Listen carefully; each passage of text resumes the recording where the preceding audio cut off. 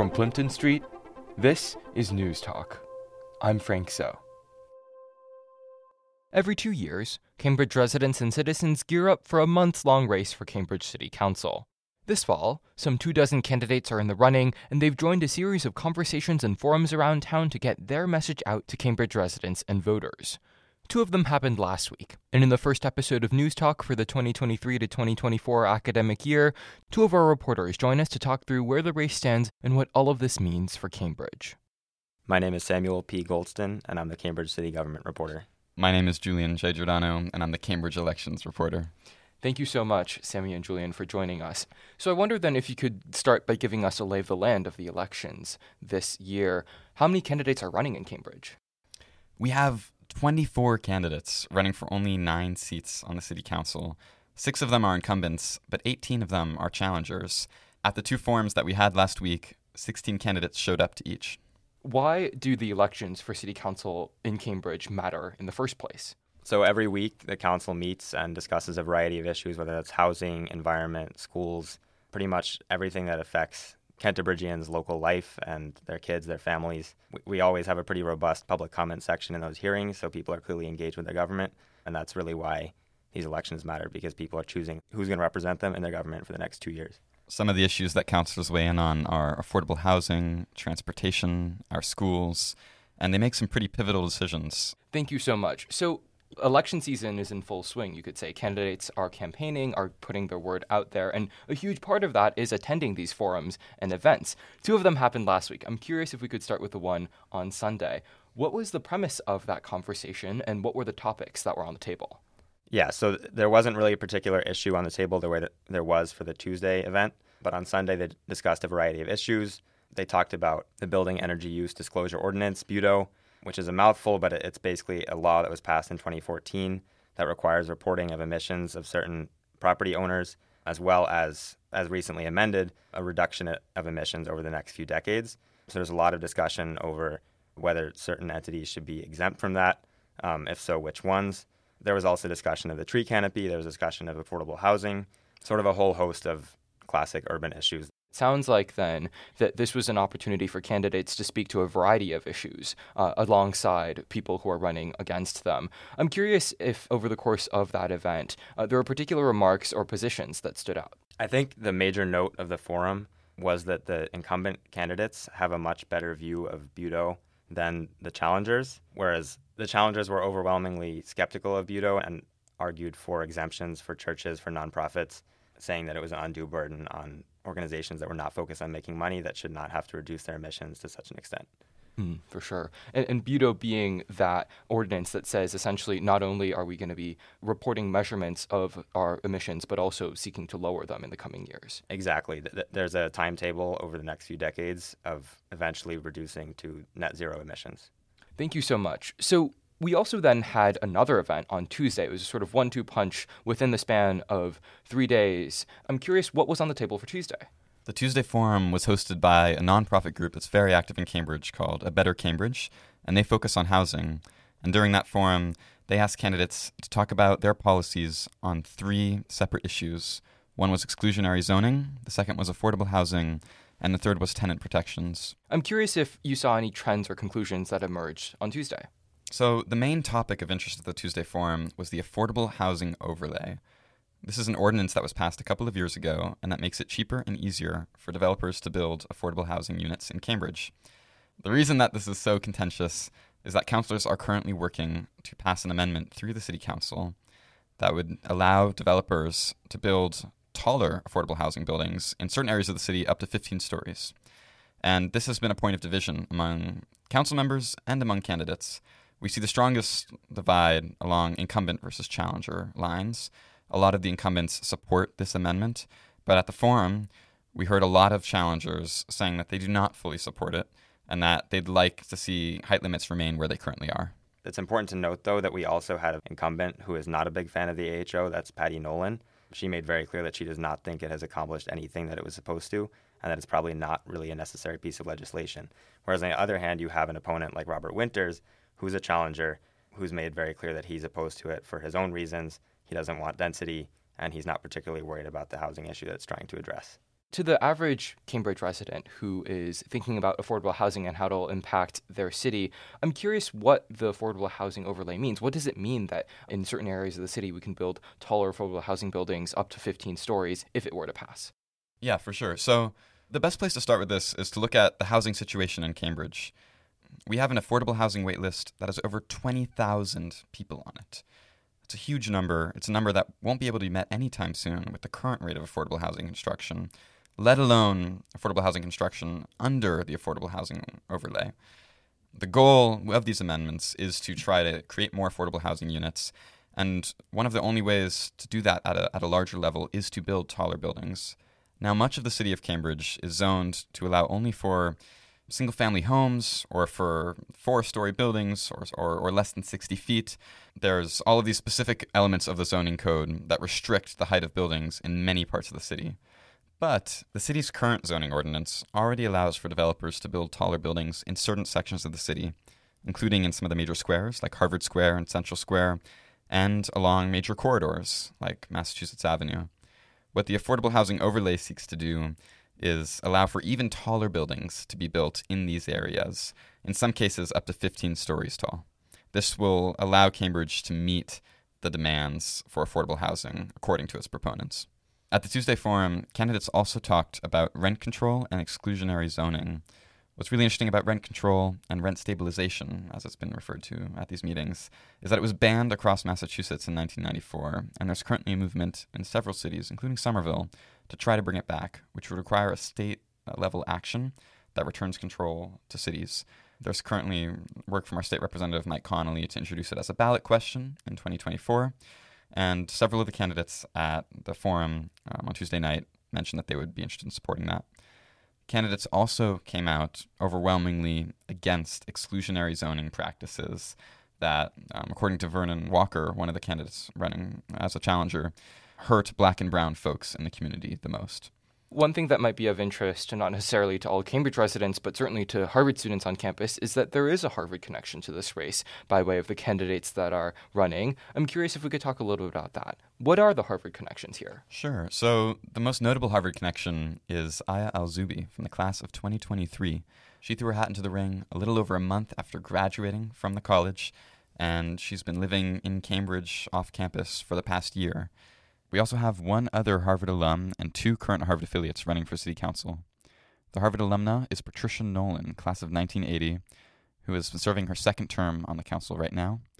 And the 2 Harvard affiliates are Peter Zhou, an instructor at the medical school, and Robert Winters, an instructor at the Harvard Extension School and Summer School, who's been involved in Cambridge government since the 1980s. As election season continues to roll into the fall and into the coming months, I'm curious what Cambridge residents can be looking forward to when it comes to this race. I think one elephant in the room that has certainly not been addressed yet is policing. We've got Sumbul Siddiqui, the current mayor. She's running for re-election. At the beginning of this year, she faced severe blowback in the aftermath of the killing of Syed Faisal by CPD, the Cambridge Police Department, and that has not yet been addressed in the race. So I think policing is definitely an issue that Canterbridgians can look to hearing about further on in the race. Another issue that hasn't been discussed at too much length at the recent forums, but we can expect to be a big issue going forward, is transportation in Cambridge, particularly when it comes to biking and the creation of bike lanes and closures of, for example, Memorial Drive on the weekends for cyclists and pedestrians. We can also look forward to candidates talking about affordability of buses and traffic in Cambridge. These are all issues that have come up at the council in the past year and are issues that will be sure to separate candidates in the race. Thank you so much, Sammy and Julian, for joining us to talk about the forums as we continue to follow these elections. Thanks for having us. Thanks, Frank. At the end of the academic year, one of Harvard's longest-serving deans is stepping down following a series of public controversies. His name is Douglas W. Elmendorf, outgoing dean of the Harvard Kennedy School. In the past calendar year, hundreds of students have called for his resignation, even as some students and faculty continue to praise his leadership. As he prepares to leave, the Kennedy School and its students are left to wonder just what's coming next. 2 of our reporters join us now to talk through how all of this went down and where it's all going. My name is Asher J. Montgomery. I cover the Harvard Kennedy School and the Institute of Politics for the Crimson. My name is Thomas J. Mete, and I cover the Kennedy School and the IOP with Asher. Thank you so much, Asher and Thomas. So I'm curious if you could talk us through Dean Elmendorf's resignation in the first place. How did the news break, and how did students respond? The university president, Claudine Gay, announced on September 7th to the HKS or the Kennedy School affiliates that the dean would be stepping down. To my knowledge, like to all of the students that I talked to, this was a surprise to them.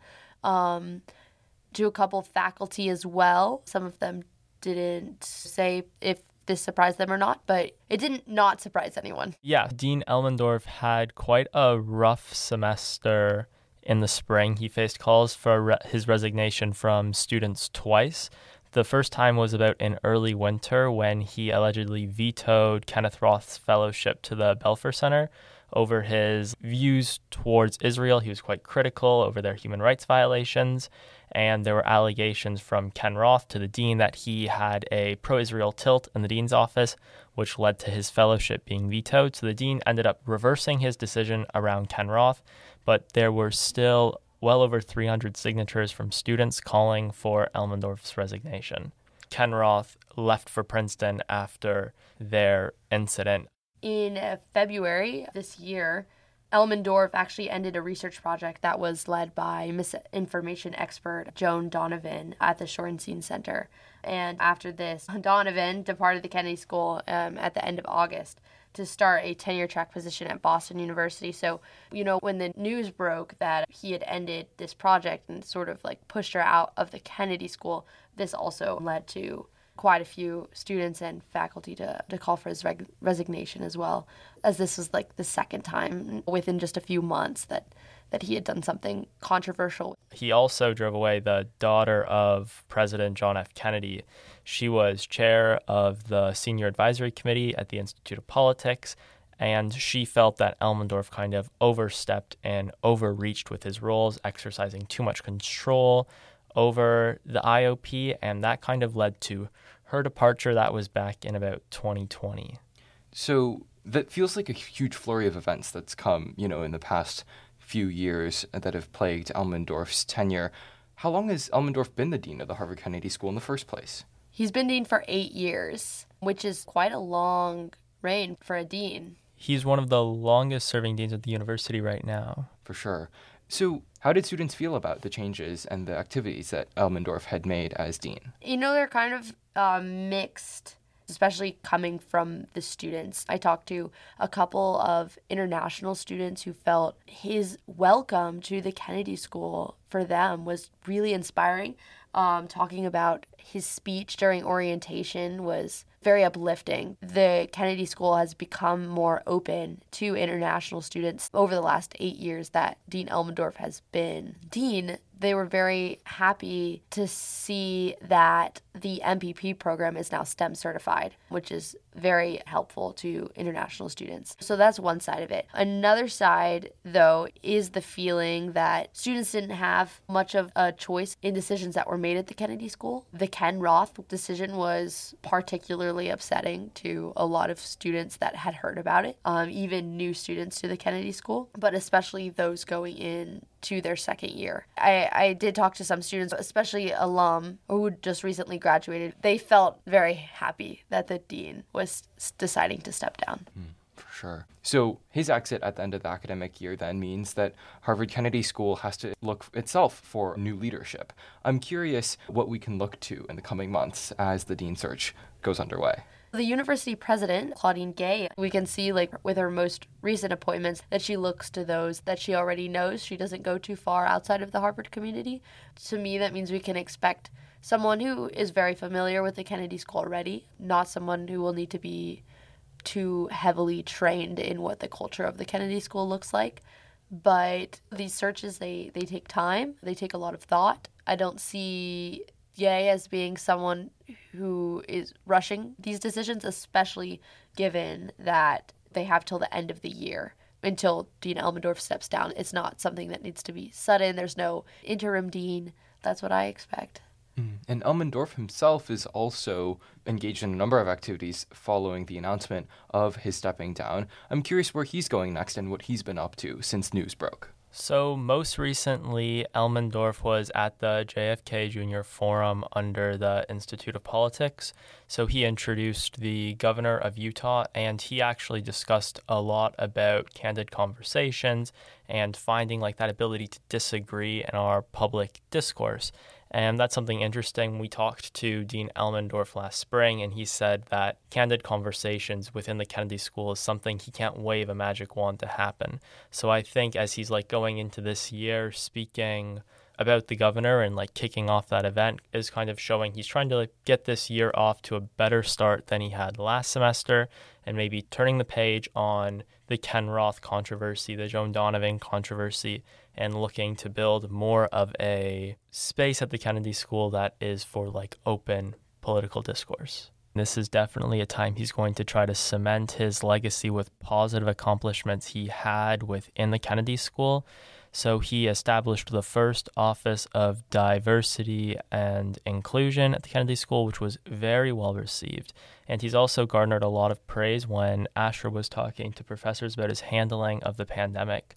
And even Harvard President Claudine Gay has said during particularly difficult political times, especially with the rise of extremism on like the political landscape and political polarization, Dean Elmendorf has kind of made the Kennedy School a safe space, and there's still that beacon for public policy. People still come to the Harvard Kennedy School because it's regarded as one of the best.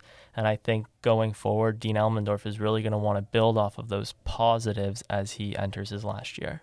As Elmendorf prepares for his departure at the end of the school year, he's thinking about not just how he approaches his legacy building, but also where he's moving next. I'm curious what we can expect out of him. Well, Dean Elmendorf had a whole nother life in a professional sense before joining the Harvard Kennedy School.